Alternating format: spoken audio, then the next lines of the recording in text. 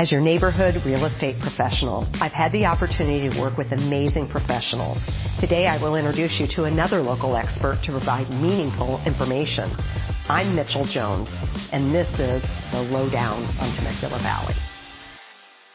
The first time that Jim and I met to interview for the first episode, it went so well that I asked Jim Richardson to come back. He just is a wealth of knowledge. He is a servant in our community. He is truly someone who just has vast experience that it's hard to even capitalize everything that he's done.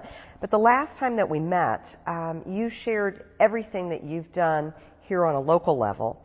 Today I want to talk more about the engineering background side of it. There are students exploring this career path, Jim. We're honored to have you here, and we'd like to know, in our valley, who could benefit from your advice as an engineer? Well, I think anybody who is looking at a career in engineering could, I'd be happy to, give them a little insight. My career has taken a very interesting path, and I think there are a lot of different paths. The one thing, I think you get an engineering degree, you still don't know exactly the direction your career is going to take. So that's part of the fun of it. I don't do the same thing every day. So if you're a person who couldn't stand doing the same thing every day, then being an engineer and a problem solver is something that, it really appeals to me. Tell me about this. What got you started and what led you down this road?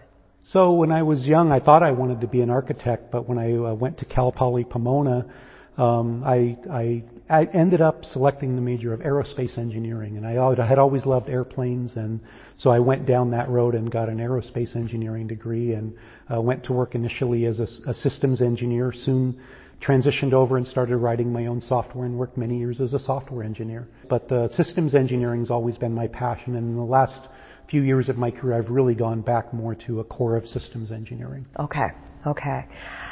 I would doubt that many engineers can ever say that they have 9 U.S. patents under their belt. I mean, that to me sounds very impressive. Well, I work with people who have more, and it's kind of, you can say it's being in the right place at the right time, and actually, I started my innovation work. So patents come out of innovation, and the first innovation opportunity I had at work came when Toyota approached my company Raytheon about doing a joint project.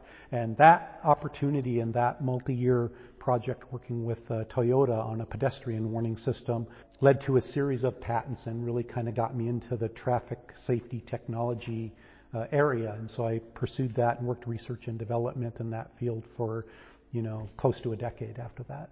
What's the STEM Patent Project? I've heard of this. I'm like, what is this? So the STEM Patent Project came out of my coaching high jumpers. That turned into coaching, and 22 years later, I've been coaching high jump for 22 years. So, but recently I had a young lady who was interested in technology. We were looking at measuring devices with infrared beams, and could you measure how high above the crossbar you were when you pass over? So I looked into it a little bit, and there was already a patent for that. And I said, well, we can still try to build one and maybe use it. So starting to build some parts, and when I showed them to her, she said something about, well, does it know where you are, and can it tell you when to kick up your legs? And I said, no, that's so not what it does. It just measures how high. But the next day, I was driving my car, and I realized her question contained a vision that I didn't grasp right away. And her question about, having a device that knows where you are and can give you cueing during the athletic jump attempt, that I realized was patentable. So we set down this road 4 years ago of trying to get a patent with this concept. And from an idea from a 17-year-old girl makes it even more special that, someone like that can actually have an idea that is that unique and worthy of a U.S. patent, which was just granted in the last couple months here. Jim also has been a basketball referee for 20 plus years. Is that correct? I did it for over 20 years. I've taken a couple years off now. You can always go back. But yeah, I was a basketball referee, and it's really interesting. Being a basketball referee really complemented my engineering. Engineers can lack people skills, but when you have a coach yelling at you, you need to develop people skills.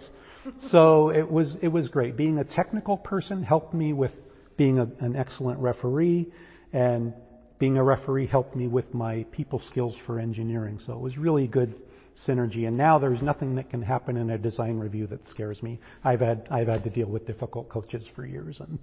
But if there was one thing, we probably have a lot of people in this community who are thinking about maybe wanting to coach, their children's soccer team or softball. What advice could you give them if there was one single piece that you've learned to the greatest degree? What advice could you give people pursuing that?